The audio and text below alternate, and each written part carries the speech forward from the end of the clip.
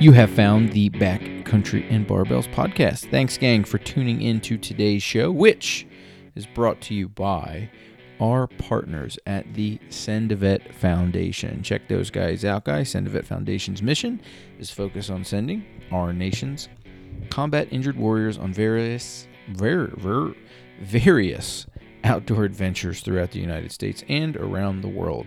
The volunteers, donors, and sponsors work diligently to provide the labor and secure the resources to ensure a safe and positive adventure experience. Guys, it's a great mission, helping great folks, and there's great folks involved with it, including myself and Jeremy Day. If you're interested in learning more about the Send a Vet Foundation, head on over to their website, send-a-vet.org. Also, guys, PR Lifting, quality fitness gear in the Pacific Northwest. PR Lifting takes pride in personal passion for gear, excellent customer service, and most importantly, being the place in the Pacific Northwest neighborhood to get hooked up with what you need to achieve your next personal goal. In fact, me and my wife are considering suiting up for the new Army PT standards. We need a trap bar, a vest, and all that gear. And guess who has all that? The guys at PR Lifting. Check those guys out. You only buy it once if you buy it from PR Lifting. Quality fitness gear in the Pacific Northwest. Check those guys out at prlifting.com. Also, guys, our website, Backcountry and Barbells. We would love to get your feedback. Review the show. Let us know what you think about the base camp program. If you guys are, your crunch time, getting into elk season, got a month to go, don't know how to train, maybe you have a kettlebell, a pull-up bar, some basics. We can set you guys up with what to do with that stuff. Check out the base camp program, guys. Let us know what you think, guys. Today's show, the elk camp crunch, guys. It's crunch time. We all want to be in better shape than we are, and there's nothing like a deadline or an event to get you fired up. Maybe you've waited too long. Maybe you've procrastinated. Maybe you have just enough time to ramp up your fitness. Today, Jeremy and I discuss some lifestyle habits and training principles that you can apply today, whether you have 1 week, 3 weeks, 6 weeks. Some of the things that we talk about today will benefit your capacity, so you can fill tags and train, hunt, and live the best life possible, guys. Please, hopefully you enjoy the show, and take care. Bye. Howdy, gang. Backcountry and Barbells. Joe Shamanic, Jeremy Day. Another episode coming your way. Hey, there's a little rhyming at the front there. I know, man. It's going to be like Tupac here anytime soon now. Yeah, well, I don't know. It depends on the fame or what came after. I don't know. What would you go with, Jeremy? Would you rather burn out in a blaze of glory in that regard? Kind of a la the rapper you just referenced, or would you rather live it low and slow? What do you think, buddy? Given the choice. I'm a low and slow guy. Okay, I hear you, man. I'm gonna live it low, slow, and just keep it real. Okay, I hear you. Well, talking on keeping it real, it's we've hit August, which to me is always like the end of summer. You have to really fast forward and start thinking about going back to a regular work schedule and stuff, and getting back into the school. But man, this has been a pretty wild summer for us. We haven't done a lot, but we've done a lot, if that makes sense. Like no big trips, but man, we've really been hammering the Pacific Northwest, and just getting a lot of little day trips and weekend stuff. And but you just got back from a big Utah trip, man. How'd that go? No, it went really good. My company takes me and my wife on a trip every year. It's called an incentive trip, so we take a lot of customers. So this year we chose Park City, Utah. So we went to Sundance and the Olympic Village and did some golfing, and it's one of those real tough work events. Oh yeah, well, my first trip to Salt Lake, or I think it was Salt Lake or Park City. I'm not sure which. I have to look back. I'm pretty sure it was Salt Lake City, maybe. But it was for the my first USAW national championships that I competed in. Was out there, and man, I had a blast. That was a nice spot. Utah, it's more than Moab, dude. There's some beautiful areas. It's unbelievable how many beautiful areas there are. But I never even knew, I always heard about Sundance, and then we went there, and this waterfall and the rock formations behind it. I mean, there's just nothing like it. It's supposed to be the driest state in the United States. Oh, Utah is? Yeah, it's either the driest or the second driest. It's between them and Nevada. Wow. I didn't know that. And it rained when I was there, because this year, I swear, I was just telling Michelle this morning, my wife, everywhere I've gone this year, the weather has followed me. In the wintertime, I went to like 4 states and it snowed. In 2 of the states, it usually doesn't snow right after our big snowstorm here. And then it's always rains everywhere I go. So I'm bringing the awesome weather of the Pacific Northwest to all others. I'm just sharing. That's all. Well, people say that, but I love the weather here in the Pacific Northwest. And it's really not. I don't think it's that rainy. Like you can get misty, but it's not like torrential rain that keeps you in. Like if you just toughen up, you can bear it, right? And you can do a lot. I found that you can do a lot more. I believe, having lived here for a few years, that you'll be hard pressed to find another area where you can actually spend more days outside than where we live here in Washington in the Pacific Northwest, as opposed to, spots like the Southeast where, there's days where the humidity and the heat and heat combine to keep old people and kids indoors. You know what I mean? And right. And then so I don't think the weather's that bad here, but it's not. We're right there at the national average, especially in the Gig Harbor, Tacoma, JBLM, kind of where you guys are. We're like at 36 inches a year. I think that's the national average. But what it is, it's the gray cloud cover, right? That does lean on you a bit.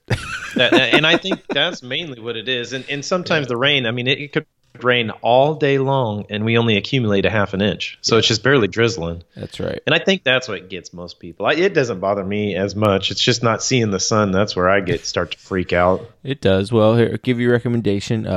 Get your vitamin D in. There you go. And do like the locals do. Get you a nice cup of coffee. You'll be all right. Yeah, exactly. From Starbucks. Yeah, well, you have to, right? So I guess it's a status thing. We, instead of buying the Starbucks all the time, we actually we bought we bought an espresso machine. So this summer, one of my goals was learning how to steam milk and do the. I really wanted to learn how to do the latte heart, but I can't do it. It's really hard. Yeah, I'm working on it though. You practice. But a couple other things about Utah while we're still on it, just to get back to where you were, Jeremy. You had me look up some fun facts because it is a beautiful state. I remember the first time we drove through it. We drove through Moab and then we drove around Bear Lake and did a bunch of things. And it's cool how you can be in that really dry area, but there are some really lush and pretty spots. But I guess Utah's named after a Native American tribe, the Utes, people of the mountains. Pretty cool. Yeah. The Great Salt Lake is the largest lake west of the Mississippi. Pretty cool. Winter Olympics in 2002, and the mountains near Salt Lake City average 500 inches of snowfall per year. Excuse me as I fumble over my words. But pretty cool state. And I guess what's super interesting is there's also big old elk in Utah, aren't there? Oh yeah, there is. Some giant ones. Yeah, I mean it seems like that's and there's a lot of elk too, from what I heard. It's like throughout the whole state. It seems like one of those destination spots for folks who want to do like, if they want to do like an out-of-state hunt. It doesn't seem like a lot of guys. It seems like guys who escape Washington to go somewhere else are either going to go to Montana or Oregon or Idaho based on proximity. But it seems to me, just following things from a distance, that Utah seems to be a spot that lots of folks are escaping to. It seems hasn't like the Mountain Ops Group set up base. Brian Call has set up base out there. It seems like it's a spot where guys are heading to. Are they running towards the elk? Or are they getting away from people? I mean, what's going on there? I'm not sure. I know that some of those guys were I think, born and raised there in Utah. Okay, cool. And so they found home base there. I mean, there's a lot of hunting organizations in the Salt Lake greater area. I mean, it's crazy how many manufacturers are out over there. Yeah, it seems like between like that Salt Lake and Park City area versus Bozeman, it seems like that's where some of these guys who I guess you might call hunting social media or whatnot are retreating to, which are pretty neat areas. But the topic we want to get into today, gang, is as we get off the as we get on the beaten path, I guess, is we want to cover elk tactics, and maybe what you need to do to, it's last minute, right? I think it's funny. It's funny how things like that are on the calendar like unexpectedly arrive on time, right? I mean, it's wild. Yeah, right. I mean, there it is. It's like, yeah, you're staring right at it, and you go, okay, next week I got to do this, and then the next week comes, and you're like, damn, how did it get here so quick? Yeah, but and elk season's one of those, right? You can look around and all of a sudden, oh man, and this is maybe it's the year you've committed to it, and you're going to do your first one, or for whatever reason, it just kind of snuck up on you, and you have to do that kind of elk camp crunch, right? But it's not just hunting season. I mean, this happens all the time. I mean, I think we're so busy and so distracted anymore that,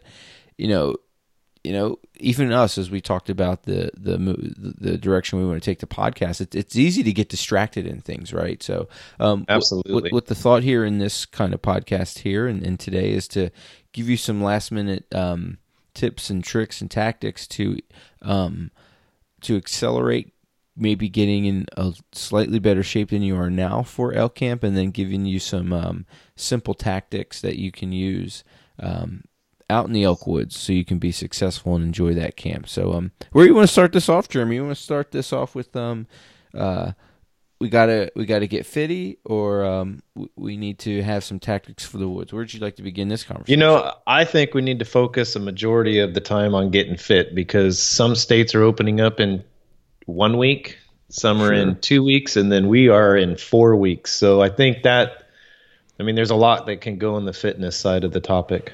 Yeah, and I think I think that there's some things you can focus on in terms of, in a month's time, and let's say you're in the best case scenario where we are in Washington, where you have about a month. We open up. Well, when this releases, it'll be just under a month, but we open on September 7th. So yeah, you have a good bit of time. Who opens earliest? I think it's Utah opens up on the 17th. Oh, of August? Yeah, and then Oregon, in Idaho, or the 24th, and possibly Wyoming. Nice.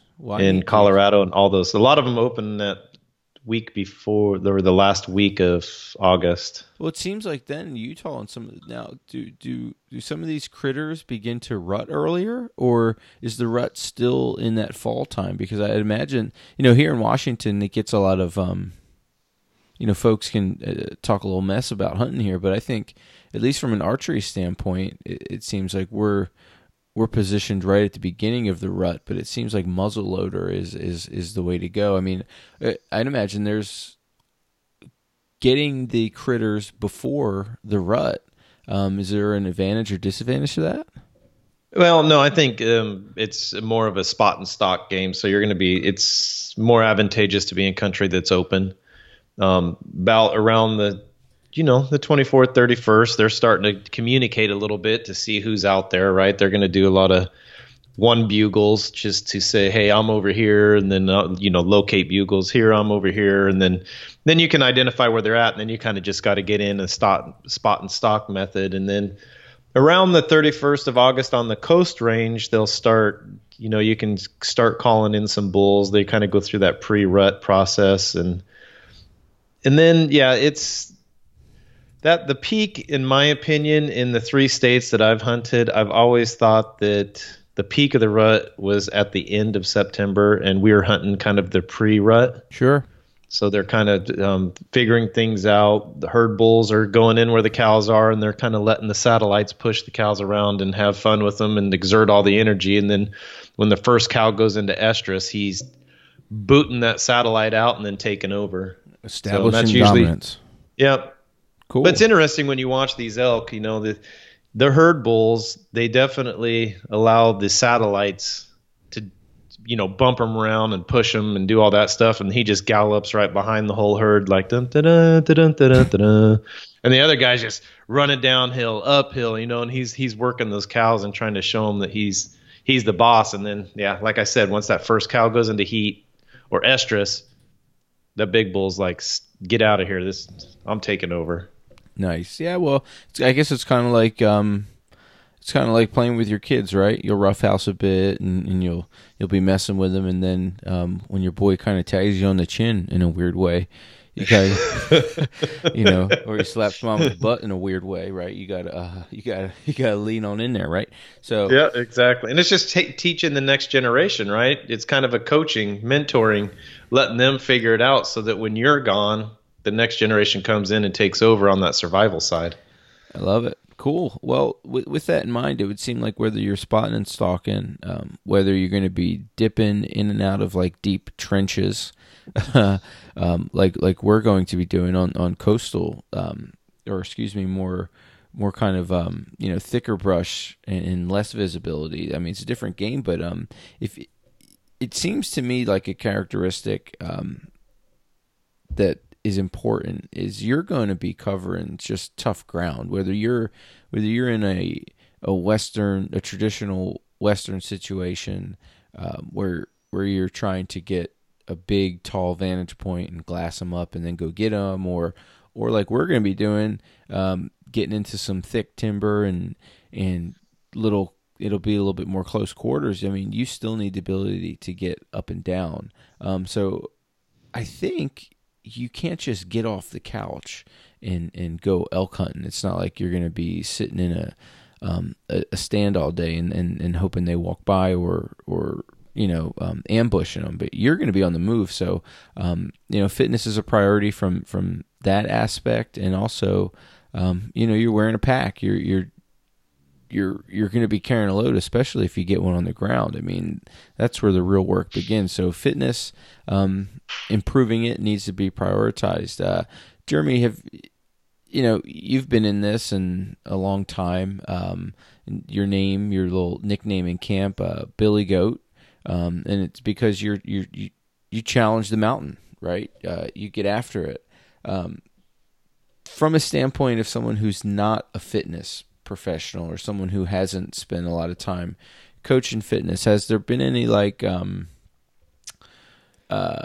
simple things that you kind of have done intuitively, not from a training aspect, but something that just kind of that you've always done, that's something anyone can do that would improve their ability to cover ground in elk season? The most basic thing is just I've always been kind of out there and just walked, even if it's 30 minutes, even if it's for an hour, but I get on my feet and just kind of get that.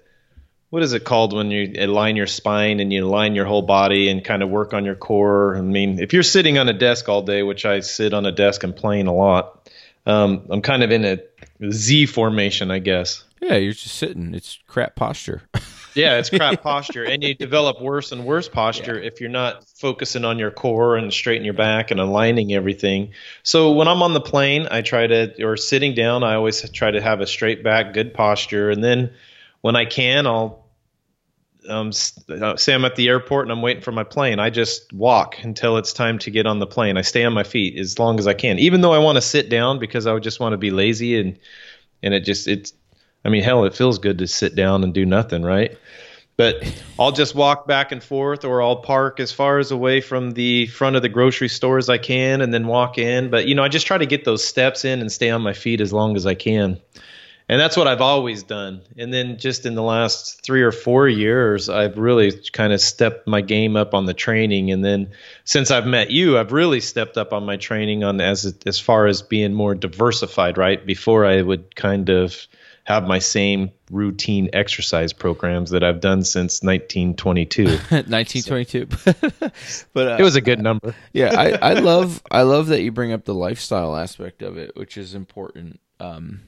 And just getting general movement in, right? And the idea of posturing up is ridiculous. It's something that, for whether it's a sedentary job or it's you have a device in your hand, there's lots of things that just pull your posture forward and get you out of alignment. And yeah, I mean, you talked about a couple terms. I think when you talk about joint awareness, I think anybody could just, if you thought of your joints as like as dominoes and you're stacking them up, the first domino is your ankle, the second domino can be your knee, the next domino is your hip, then maybe you stack one up long ways and that's your spine, and then on top of that is your shoulders and neck. In a general sense, the more time you can spend with more of those joints lined up, the better, and stacked up in a nice straight line. I mean, that's how you want to be. But through sitting and handling a device all the time, we're just pulled forward, and it can really be a no bueno and lead to some awful dysfunction. And in particular, if you have poor posture and you're sitting down all the time, and then you want to spend 9 days in the Elkwoods, wearing a pack that at its lightest is going to be around 20-30 pounds, no wonder you're going to have some low back pain. So I love that. Well, and the other thing on that too, and sorry to interrupt you, Joe, but it's a good segue to come in, is that if you can minimize, if you sit with your back and you kind of work on your core a little bit and you're not doing much, then when you get in the woods and you haven't been wearing your pack, then most of your uncomfort is now going to be on your shoulders versus the back. But if you don't do anything and you're just sitting all around, you're going to get smoked a little quicker because you're going to have lower back issues. You're going to have abdominal issues. You're going to have shoulder issues. You're going to be hunching over. You're going to get smoked way quicker. But if you work on these minute things, then you're just going to have your shoulders are going to be a little uncomfortable, which is a little easier to get through, right? The more uncomfortable things you can get put onto the side, the better off you are, I think. There's a concept in training. You want to work core to extremity, right? So, if as soon as something in the middle around your hips and your trunk goes, generally hips and low back, as soon as those things start to falter, you're in trouble because everything's going to fall apart there too. So that's going to definitely come into play with a heavy pack and working around. So maybe the other thing there is that you can combine maybe general fitness and maybe some specificity with elk camp by just wearing your pack more. You know what I mean? If you can think about taking your Sunday walk with the family, or if you have a routine where you're on your feet, or maybe if you want to get crazy and you're someone who works at home, just wear the pack around more and just acclimate to your gear. That might be a really cool way to kind of combine training and lifestyle, and I think you'd get a lot of bang for your buck. I agree. I mean, that's what Michelle and I haven't been able to get out on my 4 and 6 mile hikes with my pack much, sure. But every night Michelle and I go on a walk in our driveway, and we'll put on 1 or 2 miles, but I always throw the 40 pounds on there. Yeah. I mean, it's something, right? I mean, yes. I only do it for 20 minutes or whatever, but at least when I get into the woods, I'm not going to be starting from scratch. And that's what you don't want to do, in my opinion. Yes. No, and that's it. It all adds up, and that's the thing. And I think by standing more and operating with good posture and throwing the pack on when you can, what you're doing, or like you mentioned, parking far away from the car, taking the steps, I think what people need to do lifestyle-wise before they can even consider some kind of elite training tactic is to do whatever you can in defiance of convenience. Convenience, I think, is the enemy to fitness. We're just not as active as we need to be as a species. I mean, a lot of activities that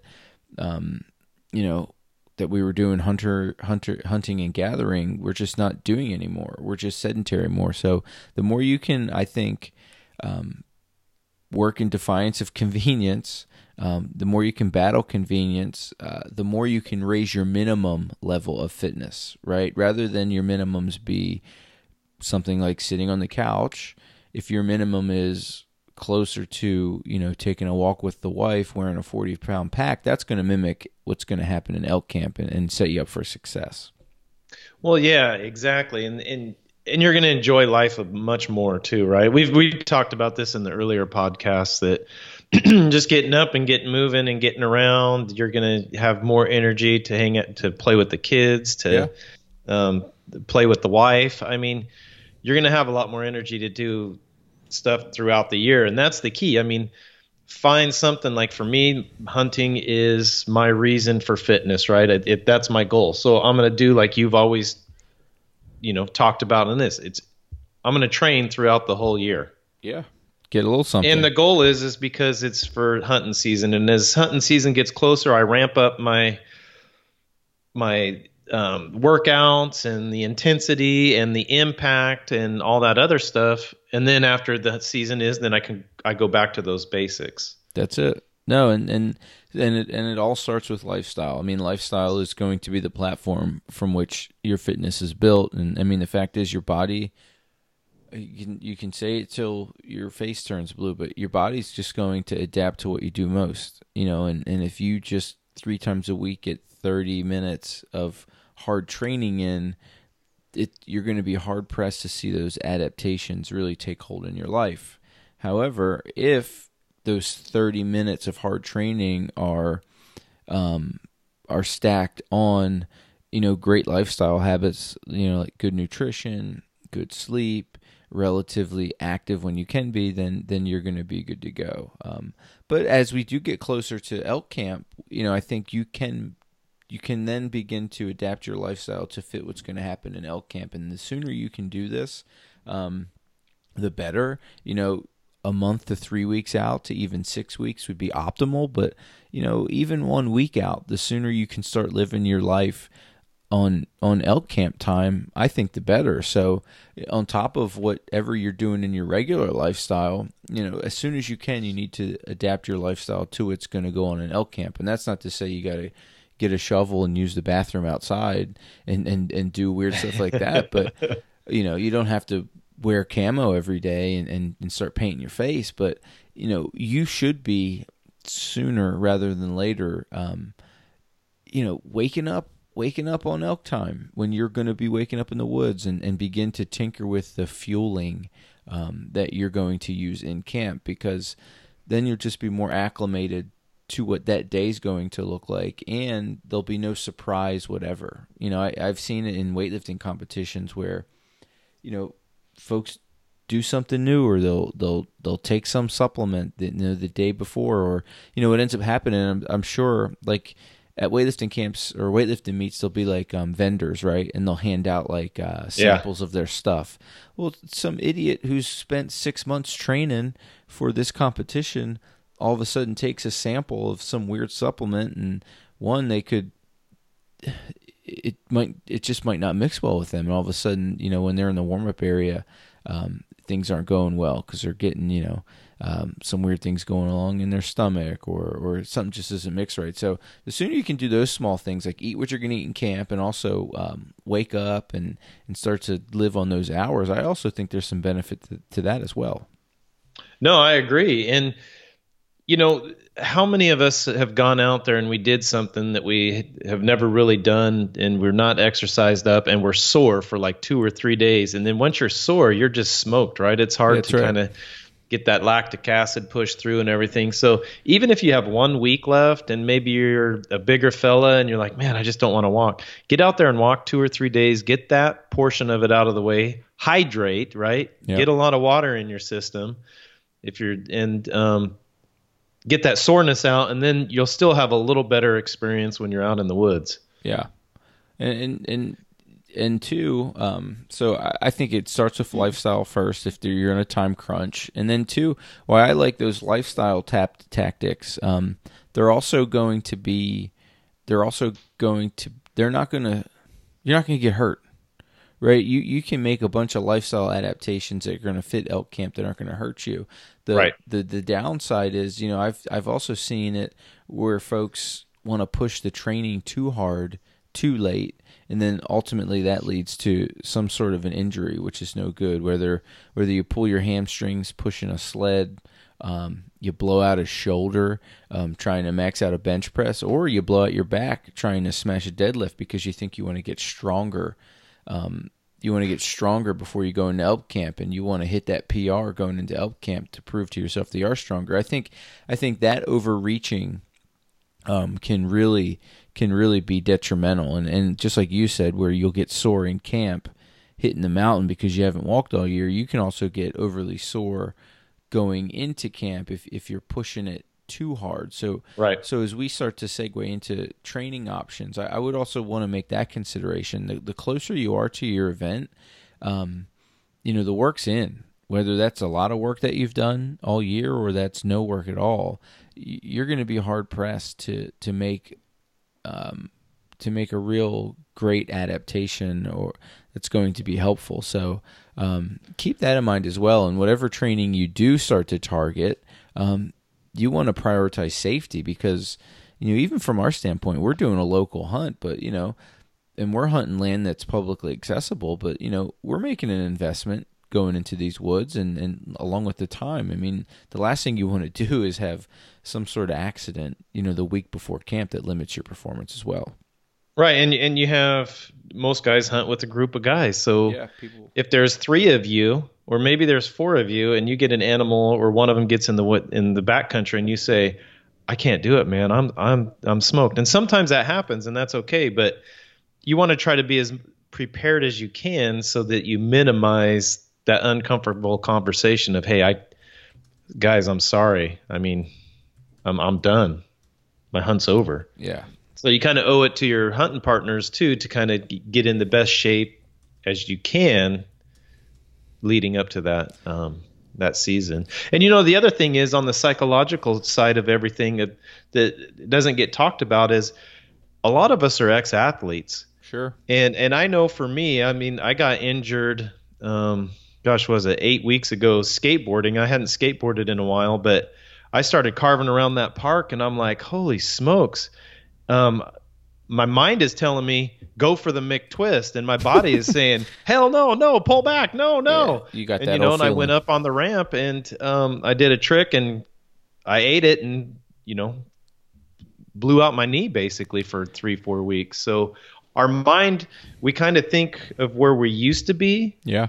And then as we get older, we still think we're there, but our physical portion of it aren't. So you got to be smart about doing it too. So you don't, like you're saying, you don't want to overtrain. You don't want to think, oh gosh, I got to run 4 miles. You put that goal in there and then you go run 4 miles. Yep. I mean, I used to play softball and it's amazing how many injuries happen the first day because we all think we can run that 4.5 around the. Yeah, no one warms up and then they hit a fly ball and you're going to sprint to it, right? Or no one warms up and then you're going to hit full speed. You're going to hit the go button when you put one into the third baseman's mitt. I mean, it happens. It's like that. It's like that Toby Keith song. I'm not as good as I once was, but I'm as good once as I ever was, right? And yeah. I guess what I'm trying to say here is if you compound really good lifestyle habits and then training smartly, not just hard in a crunch, you can get that once. You can give your chance to have that one moment in the elk woods. You don't want to have that one moment right before the elk woods and then lead to a goofy old injury. You want to set the stage where you can perform. And I think with compounding lifestyle factors to optimize performance by just being generally active, eating right, and trying to dial in your sleep, you'll be okay. But I think if you're in that 3 to 1 month window, you can also optimize your training in a smart fashion, just so you can be awesome. And I think where I'd start that journey, probably in a spot where maybe folks would be surprised about, is I would focus more on range of motion and flexibility. If you really legitimately only have 3 weeks of training, I think you're going to be hard pressed to one, it's going to be really hard to build strength. You're really behind that now. I mean, if strength's your game, maybe 6 weeks would be about the way I'd do it, especially if you're deconditioned. But where you can do some things and not hurt yourself and also increase capacities is by increasing range of motion and increasing mobility. And in particular, I would focus my attention on most folks at really looking at the ankle. For one, they're connected to the ground. There's lots of cool research that shows that there's specific dorsiflexion requirements in terms of what angle you should achieve at the ankle that's optimal for athletic performance. And the fact is, if you're limited at the ankle and you have weak feet, as you know, Jeremy, even if your feet get uncomfortable for not breaking your boots in, it can really limit your ability to tackle the terrain. Absolutely. I mean, you saw me at turkey hunt or at turkey camp when I got that flat tire on my heel. Yep. I was in pain. And then after that week that we did that, my heel didn't hurt that much after that. It was other parts of my body, my lower back, my other leg was hurting because I had to overcompensate for that injury. And I mean, and if people look at it this way, is a mountain is a slope. And when you walk, your ankle is the thing that's absorbing that slope, right? Your body's staying vertical, but your ankle is the one that's tilting, moving, and what do you say? That's probably the most that's the biggest injury is ankle injuries in the whole fitness world, right? Well, yeah. I mean, I think they're pretty common anywhere. I mean, if you do a quick search and you look at most kind of like polling data from athletes, and even just look around at when kids get hemmed up at rec soccer, you know what I mean? I mean, ankle injuries or lower extremity injuries are where people get screwed up. And a moment ago we talked about how things can work core to extremity, but things also work upstream, downstream. And I've always been a fan of like this idea of working from ground up as well. And if you have good ankle range of motion, you have a nice displacement of energy, and everything works up and down. So if you dorsiflexion is what your ankles do, and that's that idea of like imagine you're just you're pushing the accelerator down on your gas pedal. I mean, that's dorsiflexion at the ankle. Optimally, you should be able to, and we talked about this on a past show, you should be able to be 2 hands widths away from a wall and keep your foot flat and drive your knee into that wall.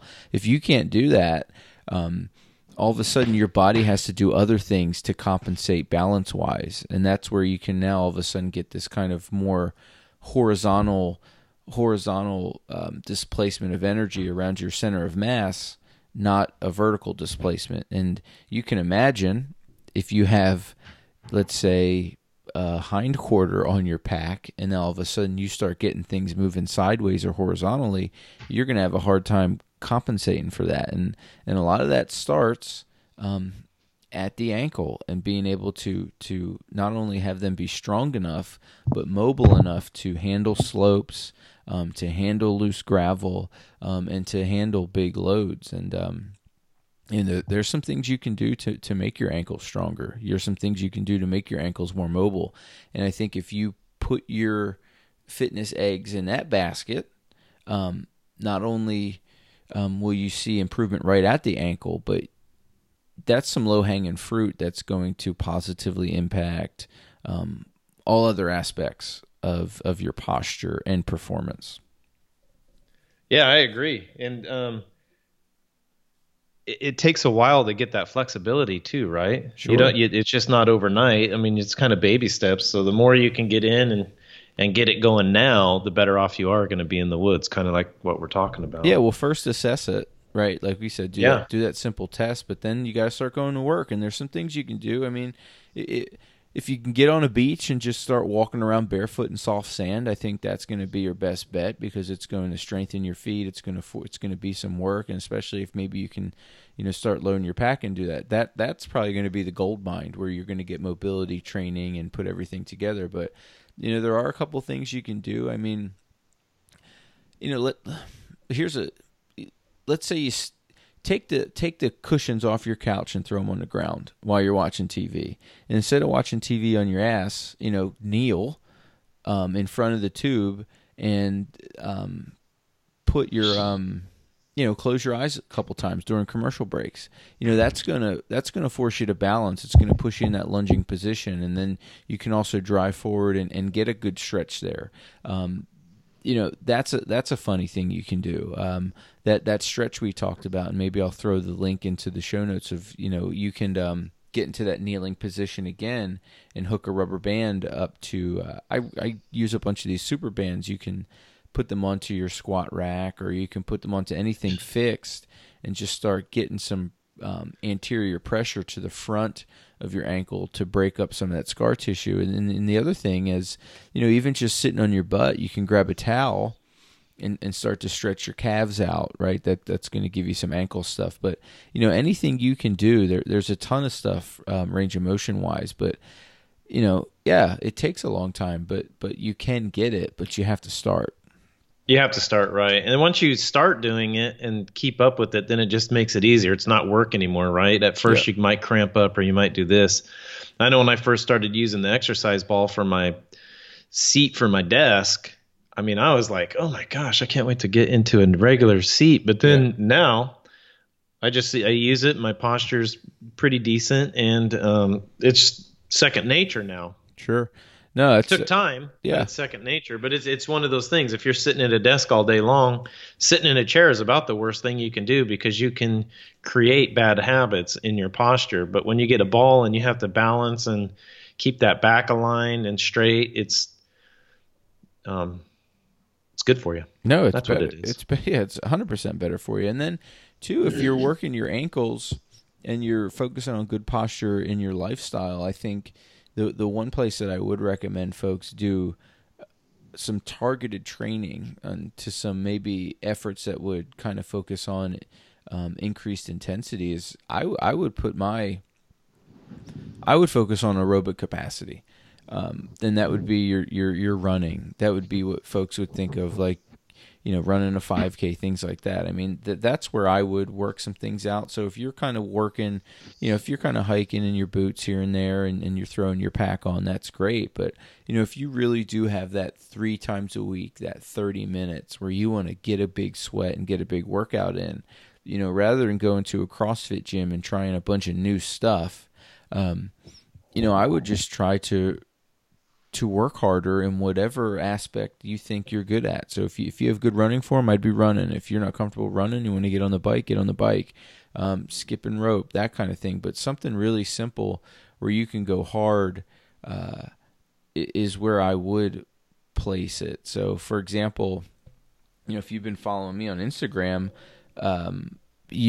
I've been focused on getting ready for this trail run. Me and my wife are turning this trail run into an event that we do where it's up at Crystal Mountain. It's a 3, 5, 8 mile trail. It's pretty tough. It's pretty tough terrain. And with that in mind, I can't get out and run those trails all the time, but I have been doing some really neat interval training on my treadmill and around the house that I think would be beneficial to folks who are in like an elk camp crunch. Even a week out, I think if you do some of these workouts, you'll be in decent shape, or you'll do enough to raise your level of performance. And with aerobic capacity, you can do that because the adaptations take place a little sooner than strength gains. Like your lungs and your blood flow and your heart rate, all those things can kind of be, they're a little bit more sensitive to change, I guess, if that makes sense. Yeah, absolutely. I know when I had even after sitting down for a week and not exercising, and then I get up and then I try to do something, I'm like, holy smokes. I'm starting to, I breathe a little heavier than I Yeah, was when I was exercising regularly. And the muscles are kind of like, what are we doing? yeah, And it gets worse as I get older. When I was a kid, man, we could always just get up and we're invincible and do whatever we want. But that's now at right. 46, I'm like, ooh, Yeah, so ouch. there's a couple windows, and I think like even something like VO2 max is this idea of processing oxygen or heart rate and things can be affected positively or negatively within this kind of 3 day window. So again, that's another reason why I would put your hard intense efforts into one, a movement that you're comfortable with. That's first and foremost. So if you're someone who's familiar with a box, you can do some pretty intense step ups. If you're good with running, you should run. If you have a rower, row. Whatever you're doing most, that's where I would do it. But I would just try and do it harder and be smarter about how you're doing it. And so you pick your movement. So for me, it's just been running lately because I'm getting ready for this trail run. So we've been doing this test, and I've done it 3 times where I just run a 6 minute time trial, and I just run as far as I can, as fast as I can in 6 minutes. And then based off of that time trial, I've been doing interval work. So the intensity is governed by a test. So it's not just knowing your limits by some leprechaun magic. You know your limits because you've tested something, and then based on that test, you're working out at percentages of that test, and then trying to beat that test. You're not just willy nilly hoping that your limits are good enough. You're targeting your training, and I've been on this. I've been hammering away at these intervals in this time trial for about for most of the summer, to be honest with you, really slow and steady, building up the capacity. And I could even tell after the first week, it was really helpful. And I've not been hurt, and I've made slow and steady gains, and that's because the training's been targeted. It's been smart. It's been based off of assessment. It's not just kind of feeling my way through it. Yeah, training's huge, and you just got to crunch it down right now and get into it. Yeah. So I would say if again, pick your movement. For me, it's been running. Maybe for you, it's jumping the rope. Maybe you have an exercise bike, or you have a treadmill, or it could even be walking with your pack on. But I would suggest the first stage of this would be testing it. So maybe you're a week out, maybe you're 3 weeks out, but I would suggest working this time trial. Get Hmm. out and just go hard for 6 minutes. You can do it for 6 minutes, and then based off of that effort, um, you'll do one or two workouts where you can go for then an interval of 1 minute on, 1 minute off of rest. So at the day after my time trial, I'll work for 1 minute on the treadmill, and then I'll get off or I'll just walk. So and that's going to be at a specific pace that I've achieved. So the current pace that I'm running my sprints at, my 1 minute sprints, is at a 6:27 mile. And on the treadmill, that equates to about a 9 point. That's like a 9.3 speed wise. So Ooh. yeah. So what I'm doing there is, and my first time trial was at a 7:40. So when I did the time trial early on this summer, I was on a 7:40 mile pace. So then my first workouts were at around an 8.3 on the treadmill, but I was going for 1 minute on, 1 minute off. But I've stuck with this routine all summer, and now going into this Ragnar Trail Series race and going into elk camp, I'm running those intervals slow and steady at that 6:27 pace, bumping it up to that 9.3 on the treadmill, 1 minute on, 1 minute off for 15 rounds, and I can smoke it and feel pretty good on it. So that's it. That's a bit of a story to just kind of show you what you can accomplish with some targeted effort. Now, you're not going to drop your mile pace in 90 seconds in 1 week, but No. if you kind of roll that 6-minute test and get like a hard sprint in, and then maybe go 80% of that pace for like, 15 rounds of 1 minute on, 1 minute off, you'll be okay. Even if, for example, let's say you don't even have a treadmill, you could do it on distance. Or let's say you have maybe you're a train to hunt guy and you have a box and a pack, you want to do this in your garage. Well, maybe for 6 minutes you do as many step ups as you can with your pack on. That's your test. And maybe you get I don't know 100 steps in that 6 minutes. And if based off that, then you would do workouts at a certain percentage for that next minute on and off, and that would be a smart way to ramp up intensity. You wouldn't just max out. If you're always maxing out, you're just leaving yourself to either be sore or hurt for the next workout, and then you can't accumulate workouts, if that makes sense. Well, you're spending most of your time in recovery. That's right. Let me ask you this, Joe. So a guy's a bigger fella, maybe he's 280 or 300 pounds. Yep. And he gets on the treadmill and he can't run that quick or whatever. Yeah. Is there a heart rate? Is there a heart rate matrix that he should follow to also guide on here? So if his heart rate's getting up to 160 or 130, because he or she are not used to doing this run for a minute pace. Maybe they just maybe even when they walk, their rate's up at 120 or 130, right? Because when you're not doing much, there's certain governors you could push yourself. There's certain governors you can use to be safe. If you're someone who wants to operate based off heart rate, you can go to maximal heart rate, and you just you take your age from 220, and then you get that, and then once you get into that range, you're getting pretty high, and you want to watch yourself. The bottom line is, if you go from doing nothing, whether you're 300 pounds or 180 pounds, to trying to do everything, you're going to be hurting. That's why I like this kind of test. If you can't get up and be active at a relatively high intensity for 6 minutes, you're probably hard pressed to really. You better have a good guide, I guess, right? Who's going to put you on the elk, because you're going to be hurting. So yeah, you can do that. And some other governors that I use are kind of breathing mechanics. Maybe the first 3 minutes of that test, you're only going to work as hard as you can breathe through your nose. And then the next 2 minutes, as long as you can breathe through your nose and out through your mouth, you're good to go. And then that last minute, you can become a mouth breathing full, and that works. That's another governor you can use. But you have to start, and you have to have some sort of a test in the beginning of your fitness journey or your training, so you can realize if you've done better. You know what I mean? I know for a fact that I've improved my mile pace because I've done this test a few times, and then I've gone up to the mountain and retried it, and I've PR'd it, because there's been a consistent effort that's backed the fitness. It's just not just random occurrence of exercise. You know what I mean? So whatever you can do.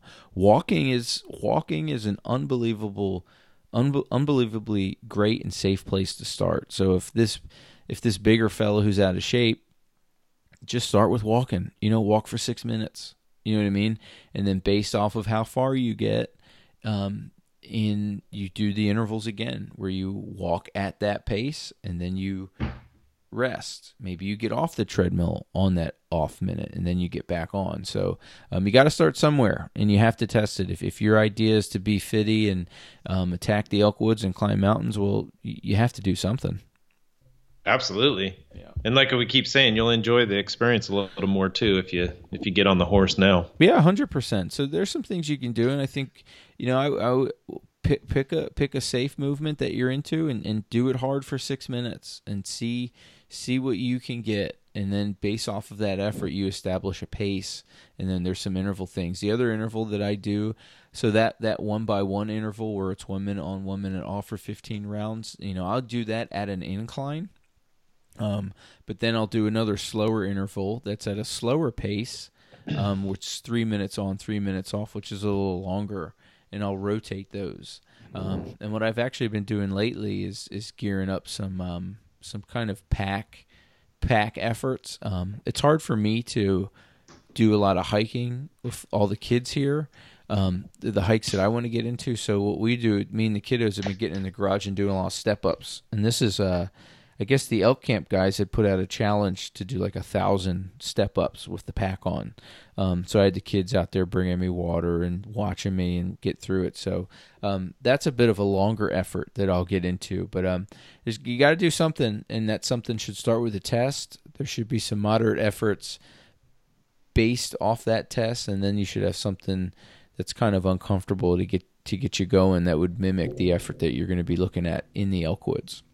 Yeah, I agree. And if you're doing step ups on a box, you should also incorporate lunges, because the step ups are just heading up the mountain. Those lunges will imitate going down the mountain, because you're going to go up the mountain just as much as you're going down it. So you should probably do both, in my personal opinion. No, I'm with you. Everything I've read and I've experienced. One year I just did step ups, and then we're coming down the mountain, and I could completely tell the difference of in the muscle groups that I use. And it's always worse coming downhill. I hate going downhill, but yeah, and if you can count me fortunate or smart or just, lucky, because, I train a lot.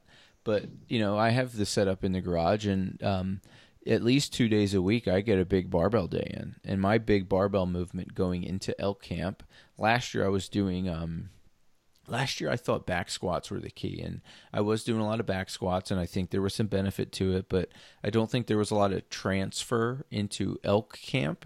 And I do think that a loaded lunge is an optimal exercise if you do want to get into some strength work and strength training, and you have to put a barbell on your back, and you want to, and I am. I'm doing pretty heavy loaded lunges as a strength movement. Now, if you haven't done any barbell work leading up to camp, I would probably not suggest it, but I would suggest maybe getting a dumbbell and doing like a suitcase style carry. Maybe you could also do like a goblet style lunge where you hold that dumbbell or kettlebell in front of you and get into some lunges. But lunges are great, man. Even I think weightlifters always want to squat, but there's a movement in weightlifting. You do the clean end jerk, and that jerk is landing in a split position with a barbell overhead.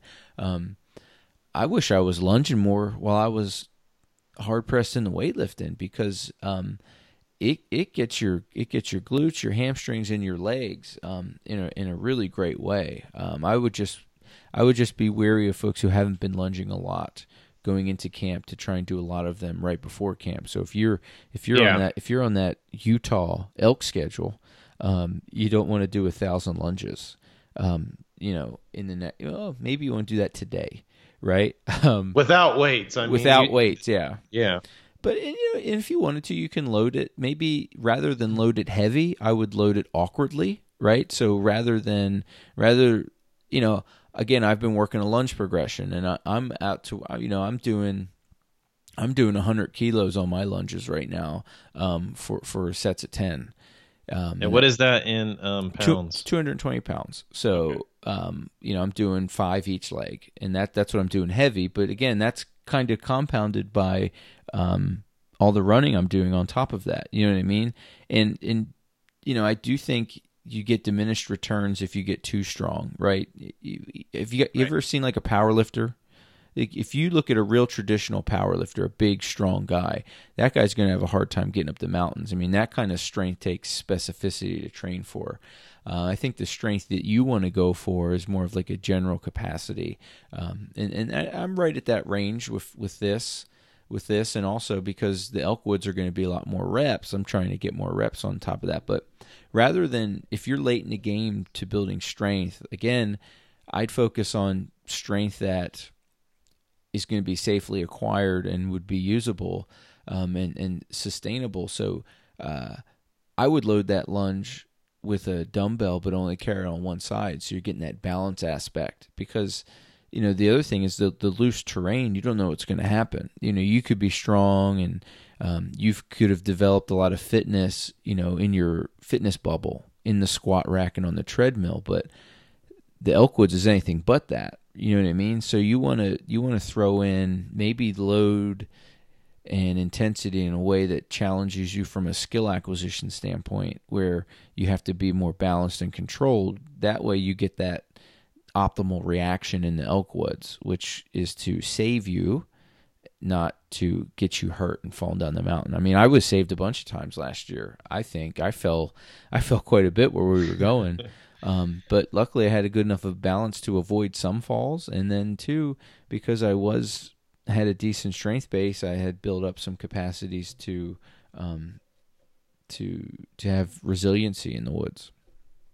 Yeah, and that core is the most underestimated part of your body, and it's more and more people are talking about it nowadays, but Sure. It'll help you in all aspects of life, right? Well, Not just in the hunting woods, but when you're going down the street, or say you have to go into a golf tournament. I'm just kidding you. No, I you're was right. golfing the other day, and I usually have a lower back problem. I don't golf that much. And so I usually come out sore in the lower back. Well, I've been doing a lot of core stuff with the off balancing, throwing the weight on one side and then doing lunges, and then the other side and stuff like that. I didn't even feel my lower back. I was actually a better golfer. Well, no, and I was going to say, you kind of snickered a little bit at it, but hell, man, walking a golf course with that golf bag is probably to some degree going to be a little bit harder than what you might do in some of the elk woods, because one, that golf bag is heavy and awkward as hell to carry, right? So, It is, you know yeah. what I mean? And that's what I'm getting at with this kind of single-sided kind of suitcase style lunge. That kind of awkward load kind of forces you to compensate in ways that you're not going to get with the barbell anyway. The barbell's loaded pretty symmetrically, which you can get some weird compensations where you're ultimately squatting on one leg, but with a lunge you're not going to get that. And then if you compound that by loading that lunge only on one side with one dumbbell, then all of a sudden you have to work some balance in a funny way, very similar to how you're going to carry a golf bag, right? And Yep. and I think that would be a great way to get ready for the elk woods, to up your golf game, but don't ride the damn golf cart and drink beer. You know what I mean? Supplement Right, supplement with what you're going to supplement with in elk camp, and carry the bag, and that's gonna that would be and hey man, get really crazy and play in your boots. Exactly. Would they let you on those greens in your hunting boots? No, you'd tear them up.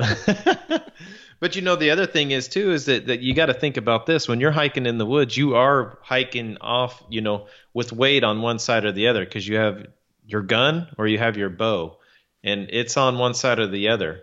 And if you're constantly having to go back and forth, that's an indication that you haven't worked your core enough. Yeah, that's right. And again, you're going to be carrying awkward things. And I remember packing that elk out. I remember packing out your cow last year. As much as I tried to even my pack up, it wasn't. You know what I mean? That dead weight, it goes where it wants to go. I mean, you could strap it in there, but Yeah. it's still wibbly wobbly. So we had a lot going on here with this elk camp crunch, but as I kind of think of, there'll be an article with some of the more detailed aspects of it attached with this that we'll have up, and I'll link it into the show notes where you can see the assessment. You can maybe look at the calendar and see what these workouts look like, and then ultimately too you can reach out and ask questions. But as I kind of sum this thing up, I mean, you need lifestyle habits that are going to promote movement, and those lifestyle habits should, the closer you get to elk camp, really be things that are in defiance of convenience. You have to fight convenience, because hunting elk is not convenient. It's hard. So get that going. And then, if you really do want to build capacities, focus on making sure that you're limber enough at the ankle. And if you're really hard pressed to build capacities late in the game, you need to pick the most comfortable movement that you can do from a monostructural standpoint, and that's like running or rowing or biking, a big kind of cardio movement, and you kind of have to smartly do it hard. And I'd start with some type of a simple test, and then do some ramped up interval work on the back end of that test. Jeremy, as we review this, is there a takeaway that you think our listeners need to heed more than others that would help them in the elk woods?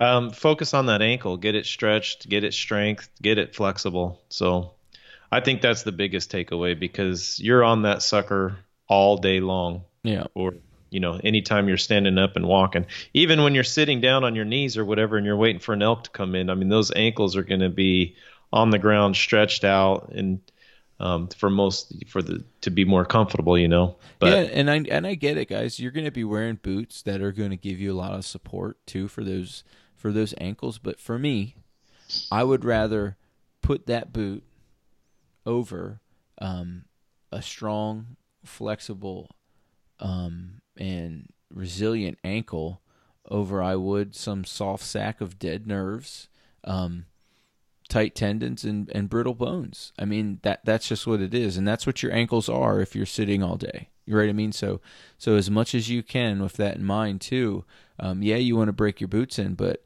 you also want to strengthen your ankle up. So, just operating from a barefoot standpoint too, and working those, I think there's a lot of gain there. So, kind of hammered this out from a big training aspect, Jeremy. Maybe we'll have to do another one here before this elk camp that will focus more on the tactics in the woods. Yeah, that sounds good. All right, guys, because I heard something that got me thinking.